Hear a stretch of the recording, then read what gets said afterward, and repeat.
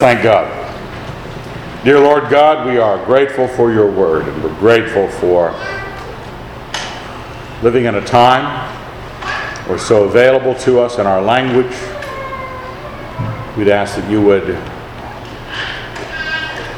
mend us to whatever degree is necessary to have us live our lives in comport with the Scriptures. In your Son's name we pray. Amen. Well, it's one of those situations where we were talking about something in Wine, Wisdom, and Song. I believe it was the widow's mite, the old lady who puts a couple pennies, a couple coppers in the treasury, and the Lord comments how much she gave. And we were talking about the circumstance surrounding it and how the Olivet Discourse comes right on its heels. And so this morning when I was looking at the Scriptures, I was looking at the Matthew account because we hadn't gone there. We looked at Mark and Luke and Bible study because the widow doesn't, or the did not show up in the Matthew account. But what did show up is Christ's leaning into the Pharisees. It's one of that Matthew 23 is what we are in. And it's one of those long passages where Jesus takes no prisoners, lets them know where to get off. And consequently, it's helpful for a number of reasons. It's a great admonition to those who have pretentious religion in their life. And it's too easy for a church that doesn't care that much about, what should we call it, movements or growth.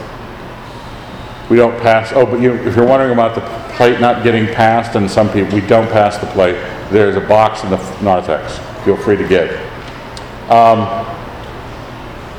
It's easy to get the self-righteousness of looking at others in their pretentiousness or the way they do things. It doesn't mean they're not being pretentious, doesn't mean they're not playing religion, doesn't mean they're not decorating a wonderful faith with artificial performances. But this morning what I wanted to look at in this passage, we're going to go through the whole chapter, Matthew 23, starting with verse 1. But as I was looking and reading through it, I was going, if I reverse this, we might get instructions out of it. Not just, they're bad, don't be that way. But what is the reversal to the good? If I were to say, and this passage is filled with, you'll see that at the beginning of the verses, but woe to you, scribes and Pharisees, hypocrites. How can I change that to blessings to you, fellow believers? What would I be saying that is the reverse of the woe to the Pharisee? What are they doing that I should not be like? So what's the positive thing that I could do to avoid it? Let's start with verse 1. Then said Jesus to the crowds and to his disciples, the scribes and the Pharisees sit on Moses' seat. So practice and observe whatever they tell you, but not what they do, for they preach but do not practice. They bind heavy burdens hard to bear and lay them on men's shoulders, but they themselves will not move them with their finger. They do all their deeds to be seen by men. For they make their phylacteries broad and their fringes long, and they love the place of honor at feasts and the best seats in the synagogues and salutations in the marketplaces, and being called rabbi by men. But you are not to be called rabbi, for you have one teacher, and you are all brethren. And call no man your father on earth, for you have one Father who is in heaven. Neither be called masters, for you have one Master, the Christ. He who is greatest among you shall be your servant. Whoever exalts himself will be humbled, and whoever humbles himself will be exalted. There's a couple of things in there. More than a couple, but a few things we're looking at. One is it says they sit in Moses' seat. We were looking at this when we were going through Jonah, when Jonah comments that the presence of the Lord was to be associated with the temple of God in Jerusalem. We recognize that God does not dwell in temples made by hands. Even Solomon, when he built the temple, commented on that. What can contain our God? Certainly not this temple. But Jonah's vision of the temple was, you might say, definitional. It wasn't as religious as it was definitional. It told him which God. The Pharisees and the scribes, you don't go, oh, they're so bad, their religion must be wrong. Christ is saying they're so bad, but their religion is what? Right. They sit in Moses' seat. So practice and observe what they tell you. A lot of people that you're going to look at who are a disgrace to the kingdom of heaven, but are firmly entrenched in the things of Christ and God in the history of the church, you will find yourself sometimes blessed by bad men. But you need to understand that our God, who they claim to serve and fail to, and they sometimes know an awful lot. I think I commented on it last week that Barclay's commentaries on the New Testament were very, very popular, and Barclay didn't believe in the resurrection of Jesus Christ. It's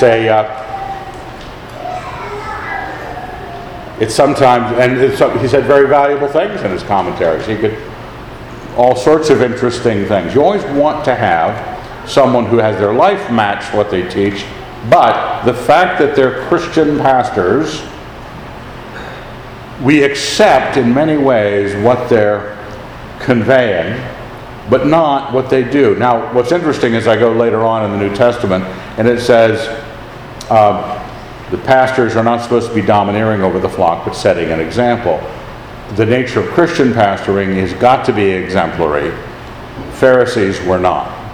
They were on the money in their scholarliness, on the money in their research, devout, but not doing the things that they were recommending. They were laying heavy burdens, which is what religious people like to do for others.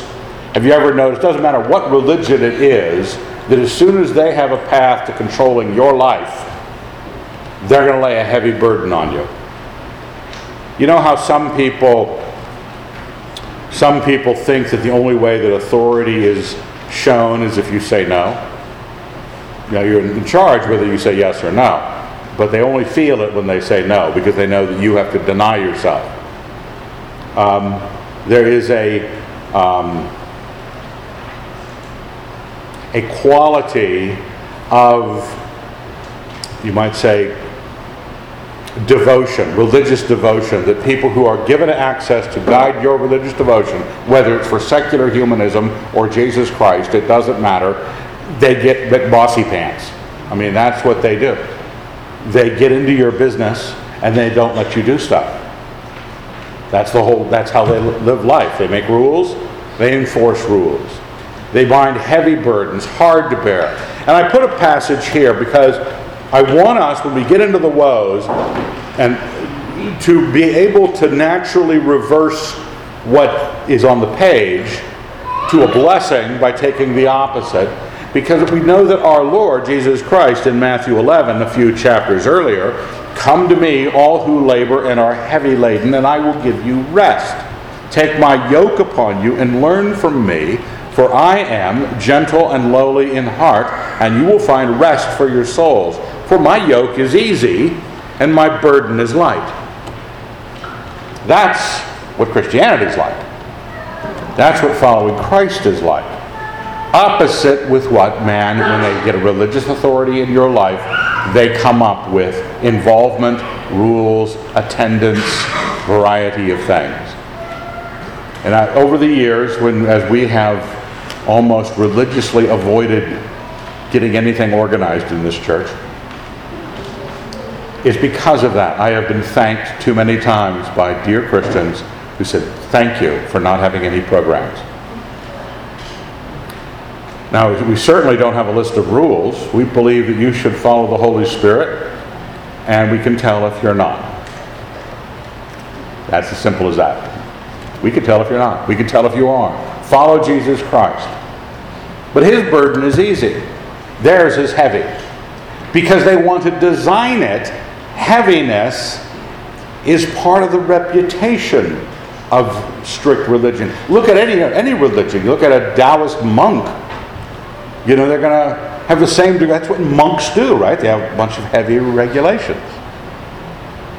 They don't get to eat this. They don't get to do that. They have to stay awake for 12 days. Whatever it is. They can't talk. Let's make it hard. That somehow, in certain circles, religion and academics, rigor is viewed as the thing itself. Well, I don't know if you remember the passage. I think it's in Paul. These have indeed the appearance of wisdom in promoting rigor of devotion and self-abasement and severity to the body, but they're of no value in checking the indulgence of the flesh. That's Colossians chapter 3, verse 23. Christianity is different than religion looks, even the religion to which you belong, because you are living in Western civilization after 2,000 years of Christendom, and it has piled up a nasty pile of reputation and the way we do things that we think are just really normal, some things that we think are almost de facto holy. And I want you to start believing Jesus Christ and following him. Because an awful lot of Christian history and religious history is run by people who really like being in charge and really like having the reputation of being holy. They like being seen by men as holy. So they wear their phylacteries long. You say, what's a phylactery? No, their phylacteries broad and their fringes long. You say, fringes, phylacteries. Now, what's interesting about phylacteries and fringes, they're biblical. Okay? A phylactery was out of Deuteronomy 6. I have it here on the side. Hear, O Israel, the Lord your God is one Lord. And you shall love the Lord your God with all your heart, and with all your soul, and with all your might. And these words which I command you this day shall be on your heart, and you shall teach them diligently to your children, and shall talk to them when they sit in your house, and when you walk by the way, and when you lie down, and when you rise. And you shall bind them as a sign upon your hand, and they shall be as frontlets between your eyes. That's where the phylactery comes from. A little box that strict Jews would write the words of that scripture on, and they would tie it to their forehead and tie it to their hand. Fancy lacing, very fashionable. It was a good look, but it proved to people, what did it prove to them? I take this seriously. I take this seriously. But you say, well, it's kind of a metaphor, isn't it? I mean, isn't it kind of, you want the Word of God and always before your eyes and before your... Well, you can make metaphor out of that if you want. I don't mind. But the other one on the fringes, Numbers 15, the Lord said to Moses, speak to the people... The Lord said to Moses, speak to the people of Israel and bid them to make tassels on the corners of their garments throughout their generations, and to put upon the tassel of each corner a cord of blue, and it shall be to you a tassel to look upon, and remember all the commandments of the Lord and do them, not to follow after your own heart and your own eyes, which you are inclined to go after wantonly. So these tassels, these fringes, the Pharisees were making sure you saw it. They made the phylactery wider, just a little wider. If it's a mark of holiness, you want to make sure people notice, not just blend in with the rest of holy guys. Maybe make your lacing really interesting. And the fringes, well, it's blue, but is it cobalt blue? I mean, seriously blue? And these fringes, longer and longer. Even you read, if you ever read Epictetus, he's a Stoic philosopher, his Enchiridion, where he talks about people faking being philosophers. It's almost the same. It's this, yeah, you wear your hair long and you wear longer robes and you want to look like a philosopher. We do it in our society. A young man wants to be thought a thinker, so he gets a tweed herringbone, and antelope suede elbow patches, and he gets a pipe. because he wants to look thoughtful. We have emblems. Now you say, is there anything wrong with a tweed jacket, antelope suede elbow patches, or the pipe, or the fringes, or the phylacteries? Especially when you see that this is the uniform that was suggested. The one about the fringes, it's not a metaphor for something. They're tassels. Blue ones. The Bible told you to put it on. Now what's the problem here? What if God had said somewhere in the New Testament, and I want all presbyters, bishops, etc., to wear little white tags on their collar. Little white, just like a Anglican or a Lutheran. Well, what would I be doing? I'd be wearing one, right? Because I'm a pastor and the Bible said, a verse. Oh, but you can tell how well someone can wear those. And when they wear them. Some guys, they only wear them out on the street. They don't wear other things, robes in church.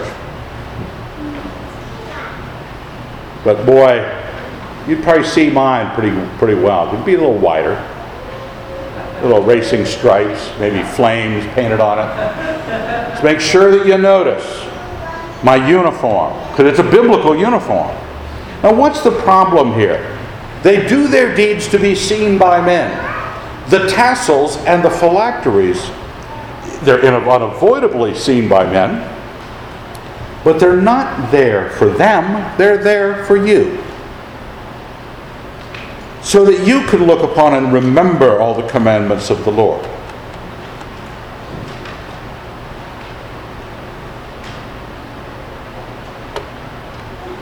When you go out to a Bed Bath & Beyond, and you buy one of those tin signs to hang on your wall, I hope I'm not exposing anybody to ridicule, that says, faith, hope, love.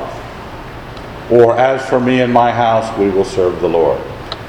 Which is a great verse, right? Now why do people, there are two reasons why people have the phrase, as for me and my house, we will serve the Lord, on their wall, in their home. One is so that they can see it and be reminded that they need to serve the Lord. And the other is that other people can see it and believe that they're the kind of people that serve the Lord. Simple. To be seen by others, to be seen by you. To remind you, to remind others.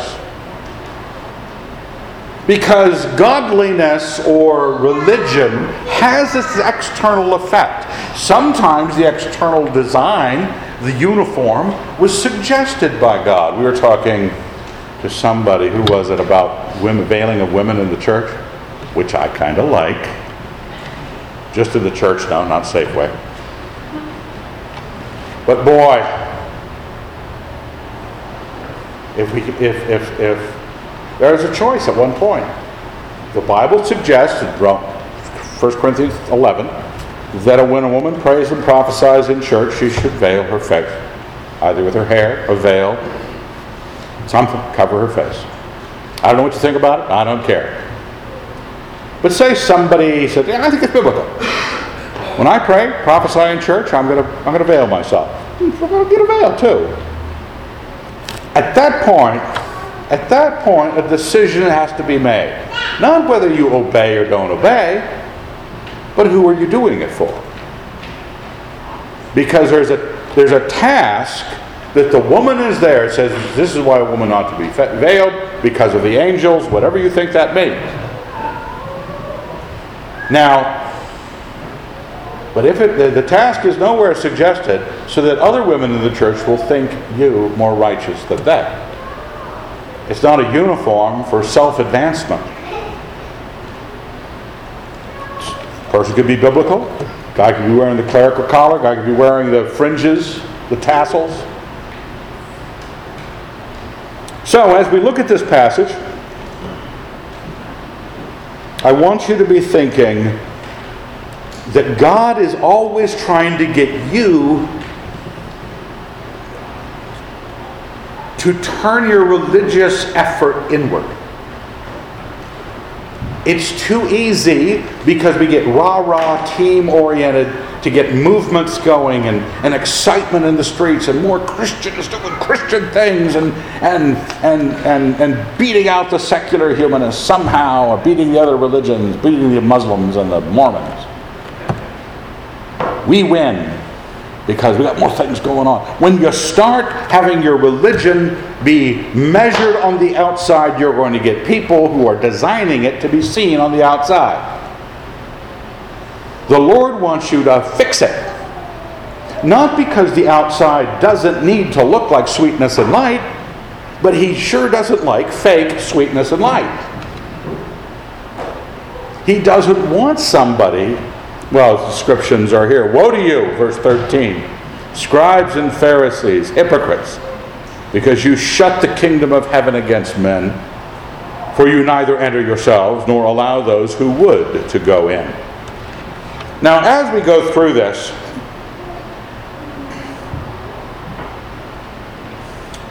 when self is involved in religion, because self is the place all sin occurs, right? You just the preservation, the following, the obedience to self rather than the obedience to Christ. When it is grabbing you religiously, it's going to grab you in very organized, legitimate, granted, historic, dignified terms. Now, biblically, I don't know if you knew this, I'm a bishop. Not because we're diocesan or some archbishop bishoped in me, but because that's what it calls people who do what I do in the church. Bishops. Episkopos. That's what it says. But what does it sound like to you? Bishop? You know, we say, well, we'll call you pastor, but it's bishop stuff. Well, because it's become a uniform dignity like Viscount or like a duke or an earl in the church. That's what bishops are, dukes or earls. Because you can then move up to archbishop, and in some places cardinals, and then popes. You can get those, get the titles, put enough time in, get your resume buffed up. It no longer is the kingdom that God tried to design, because standing and recognition and title. Christ forbade. You know, most of you are Protestants, right? I hope all of you are Christians. Most of you are Protestants.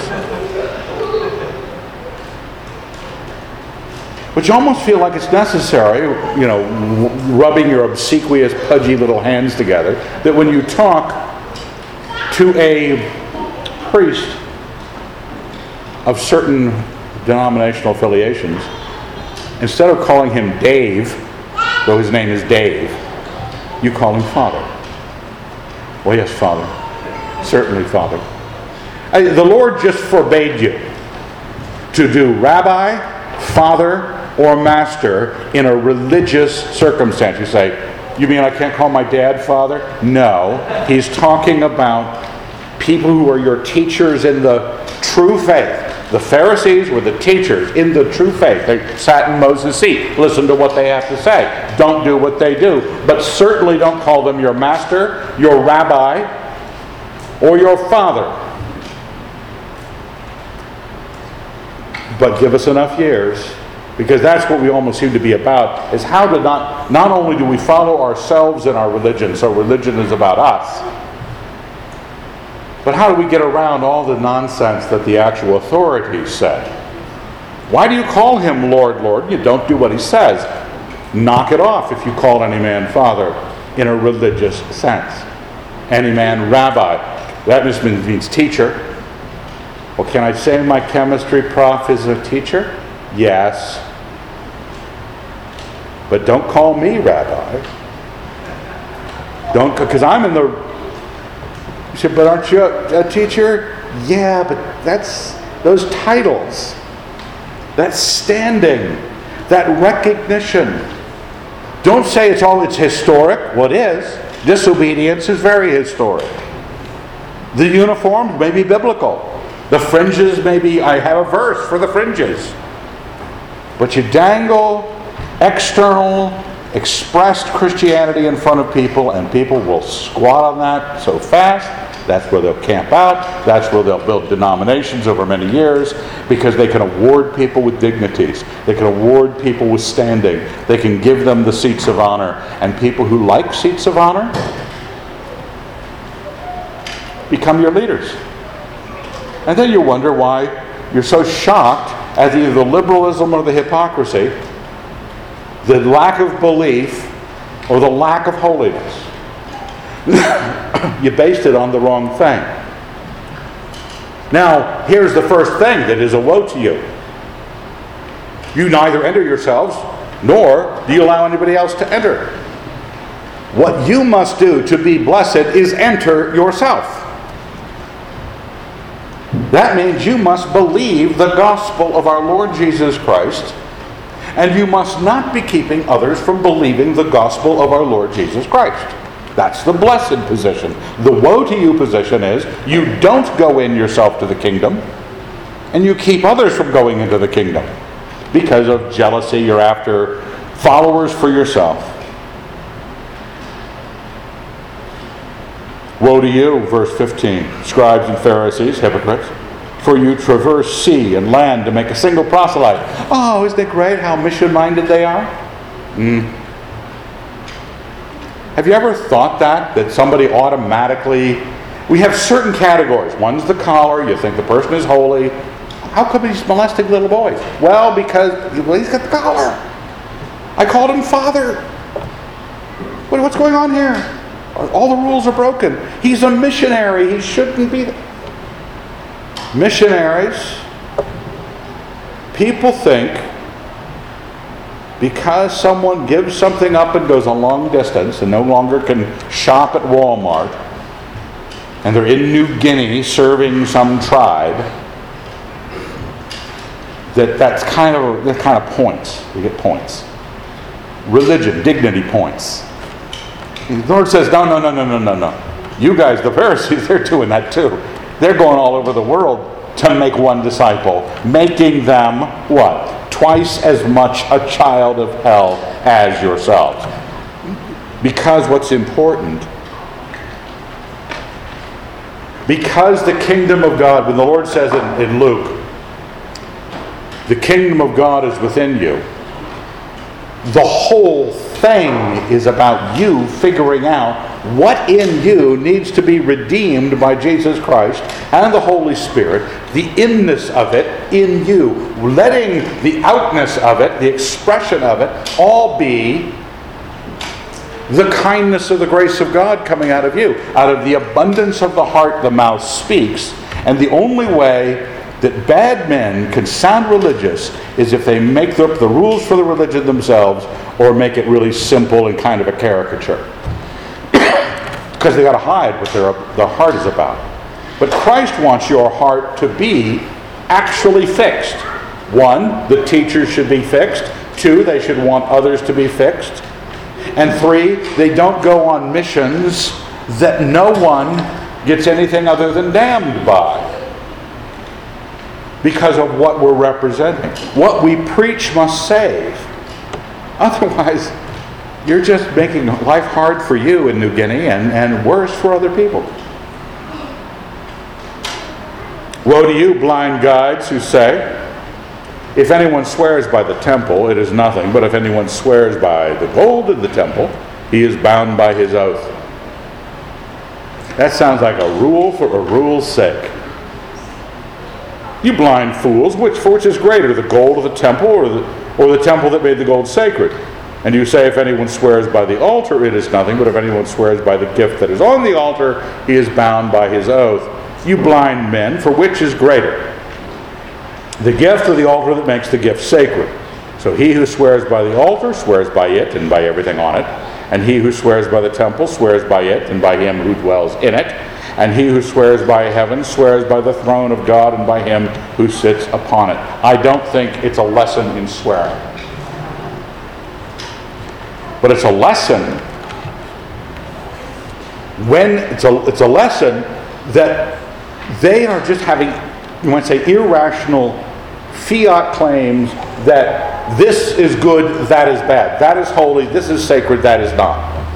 Christ is going, are you out of your mind? Isn't you might say, the ordinate path of your claim proving you wrong? Because the altar makes the gold sacred, the altar makes the gift sacred, the temple makes everything in the temple sacred, but you're trying to make things strangely difficult, itemized. You're looking for a religion in Christ that its ordinate placements of things is reasonable. Because that's all Christ brings up. He just brings up the contrary reason. He says, you just say that that's more sacred. You're bound by your oath here and not there. And he plays it back to them and says, well, that doesn't make any sense at all. Our faith is led not only by the revelation of God,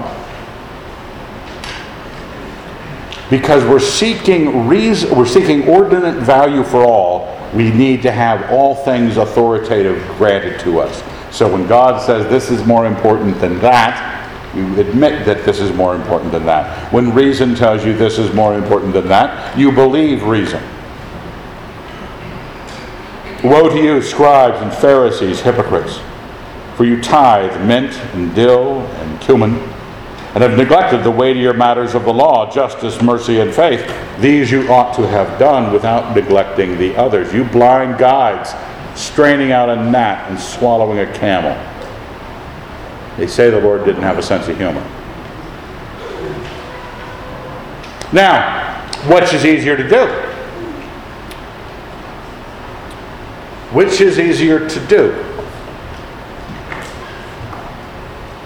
10%, which is standard. Now, I personally don't believe in the tithe. It's the last thing a pastor should tell a church. I realize that. We won't ever have any money. We'll never pay off the building, I'm sure. But I don't believe in the tithe. If you want to, knock yourself out. But I believe in Christians giving. Being generous with their stuff, helping out, whatever it is. But if you believe in tithing, 10% standard. I hear there are churches in Pullman that go for 23.3%. But let's not get radical, because the math is too hard on 23.3. 10%, you can do the math. Oh, I just take away a zero.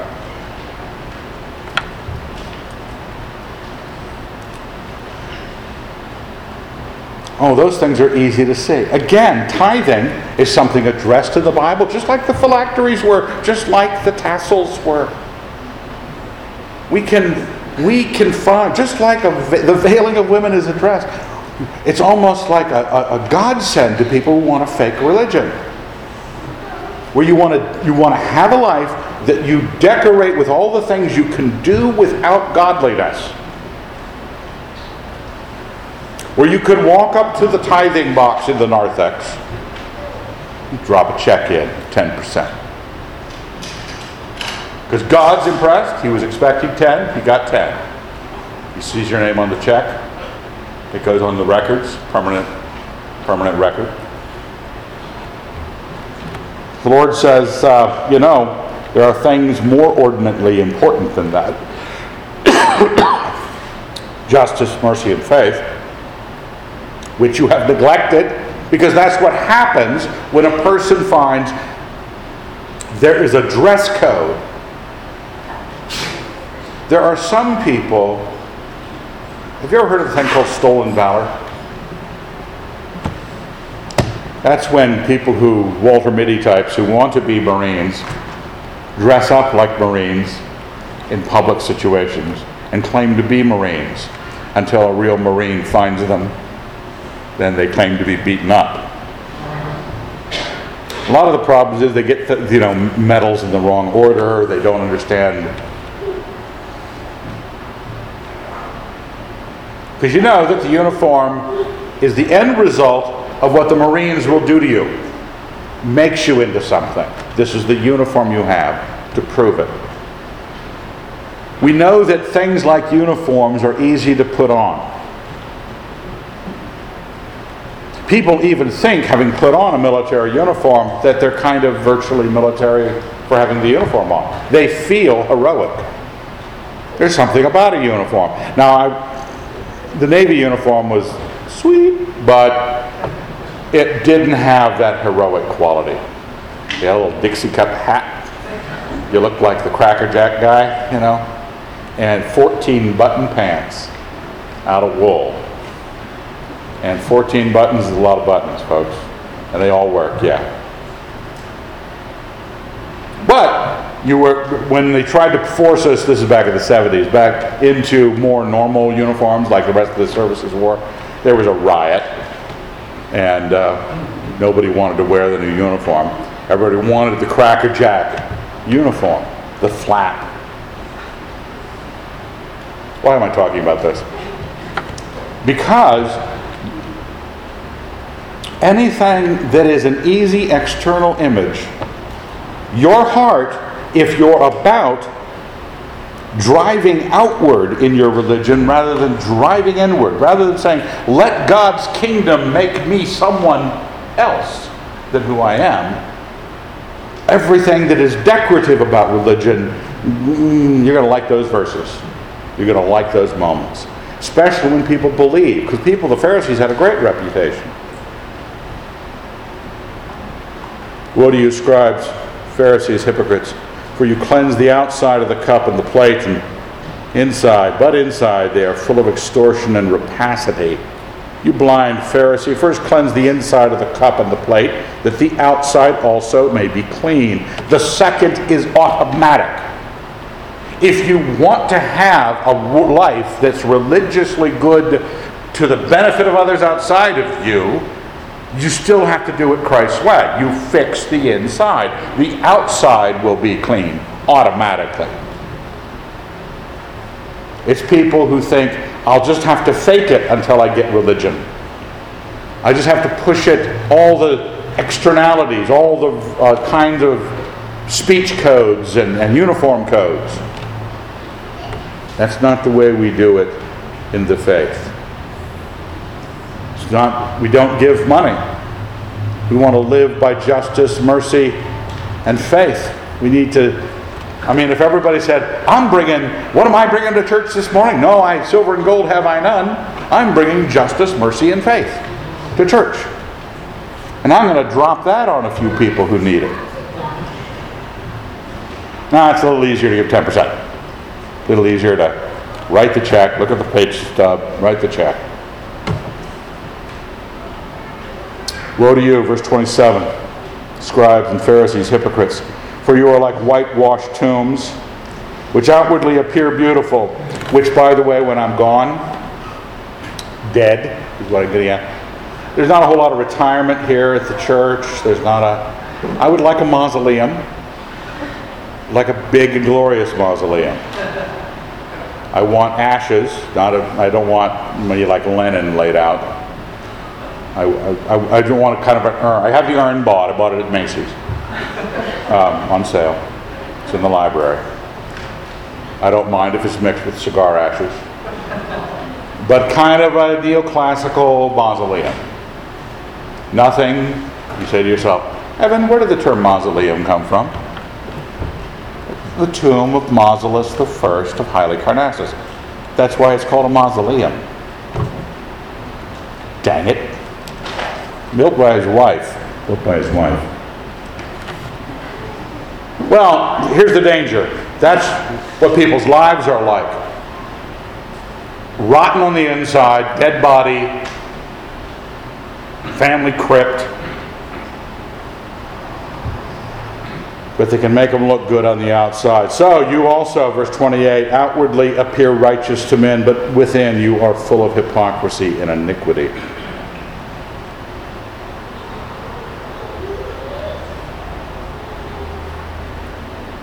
When the task that you're about, remember the task is, one, is it inward or outward?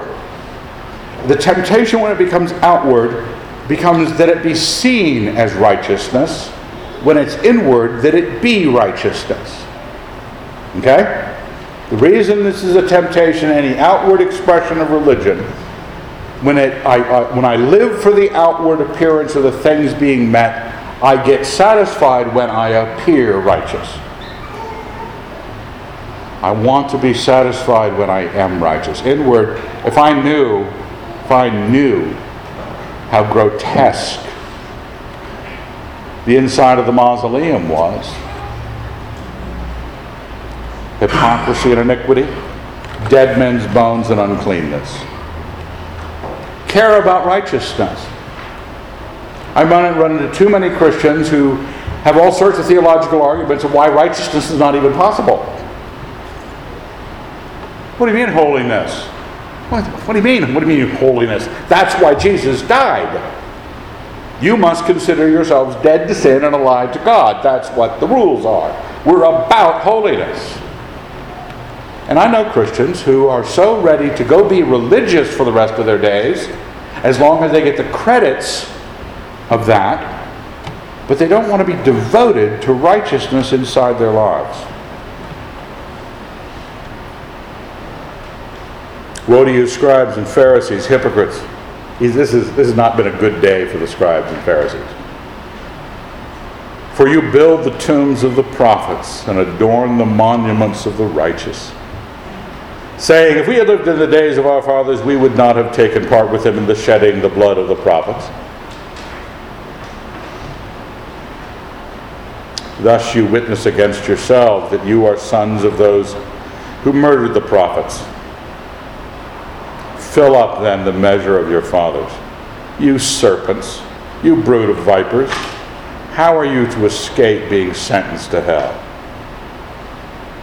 Therefore I send you prophets and wise men and scribes, some of whom you will kill and crucify. Some you will scourge in your synagogues and persecute from town to town. In other words, he said, you've admitted that these guys who killed the prophets were your dads by saying, we wouldn't have done the same thing as our dad. Because everyone likes you might say, the righteous leaders of the long dead faith.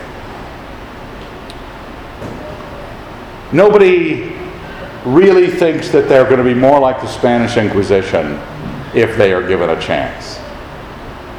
And believe me, I know dear Christians, people I think are going to heaven, who have given the chance to physically harm someone that didn't believe correctly in some vile method, they would, for Jesus. We're just like them. Because when we're given the opportunity, this is why it says, this is why I'm going to send you some righteous men. This is why I'm going to send you prophets, wise men, and scribes. Because I know who you are. You just like claiming it wouldn't have been like that if you had been in charge back then. The unrighteous will always act in an unrighteous fashion. How are you going to act now? How have you felt?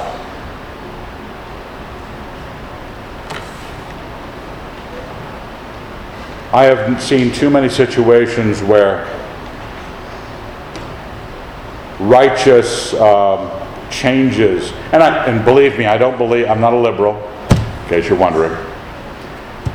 Heck, I'm a monarchist. I don't even understand liberal conservative. But back when the Jesus people came on, some of you are old enough, a lot of Christians had a hard time with it. Not because playing guitars in church is somehow better. It's worse. But they didn't like everything in question. The people weren't following the rules about whatever the denomination was. It wasn't that guitars were bad, it's just that they were different. But sometimes the righteous show up in your life. How do you feel? Now, because your measure is not what you claim you would be if you lived in the 1800s, what you claim you would be if you lived in the 1500s at the time of the Reformation. Doesn't matter what you claim you would be like. What would you be like in the early church? There were a lot of bad people in the church, in the early church. You going to be one of those? What really the test is where your heart is about righteousness. Do you serve your denomination or your theology or your externalities more than you serve righteousness? Do you find that someone who disagrees with you, I'm a radical Anabaptist and I believe in freedom of the will, but when I meet a reformed man who loves the Lord Jesus, and he's a five-pointer, okay? Disagrees with everything I hold. I disagree with everything he holds. But Jesus and righteousness is first in his life. I have far better fellowship with him. Far better. Because righteousness now, with the righteous, is what's going to set you apart. Do you seek out Christians who love the Lord Jesus Christ? Or are you seeking those who will shuck and jive with you, with your uniforms and your religious actions? He says that upon you may come all the righteous blood shed on earth, from the blood of innocent Abel to the blood of Zechariah the son of Berechiah, whom you murdered between the sanctuary and the altar. Truly I say to you, all this will come upon this generation. That's the book of Zechariah. We don't have a record of that murder. Christ is the record of it. But he's basically bracketing all the Old Testament. He stops with Zechariah, one of the last prophets of the post-exilic period. He's also identifying Jerusalem, the place where he had made his name to dwell, the centerpiece of the physicality of God's religion. This was where the threshing floor of Araunah was, where the temple was built by Solomon. And God made his name dwell there, and he made it holy. This was his city. And he says, I'm going to blame this generation in this city for all this blood, because it is that bad. They do not react well to the righteous. And they go and prove it by killing Christ and killing the apostles. Oh, Jerusalem, Jerusalem, killing the prophets and stoning those who are sent to you. How often would I have gathered your children together as a hen gathers her brood under her wings, and you would not. Behold, your house is forsaken and desolate. For I tell you, you will not see me again until you say, blessed is he who comes in the name of the Lord. What did Christ come to do? He came to save sinners. He came to save people who were aware of the same thing that killed him, that he died for sin. I have to be about that death for sin. It was a path that he led us to, that your inward man was saved by this act. This is what he came to do. And he held out his hands to a disobedient and contrary people, and they would not. They'd much rather play religion. When you say, blessed is he who comes in the name of the Lord, we're choosing which religion we're going to serve. We've got a Christianity that is kind of the hint and echo of so many men down through history. Not Jesus Christ. So many men. So many men's thoughts. And we have served their dignity. We have served our own dignity. We have served our own desire for recognition. But the Lord would like to build his faith into what he wants, not what you want. We'd rather build a movement that served what we thought was important. Christ came in the name of the Lord. We should be thinking that those people and he are blessed for doing so. Let's thank God. Dear Lord, we're grateful. We ask that you would be kind to us as you have been. We ask that you would teach us not to be external, but let the externals just come naturally from the kingdom that you make in us for righteousness' sake. Thank you for your Son and his death, his burial, and his resurrection from the dead. And in his name we pray. Amen.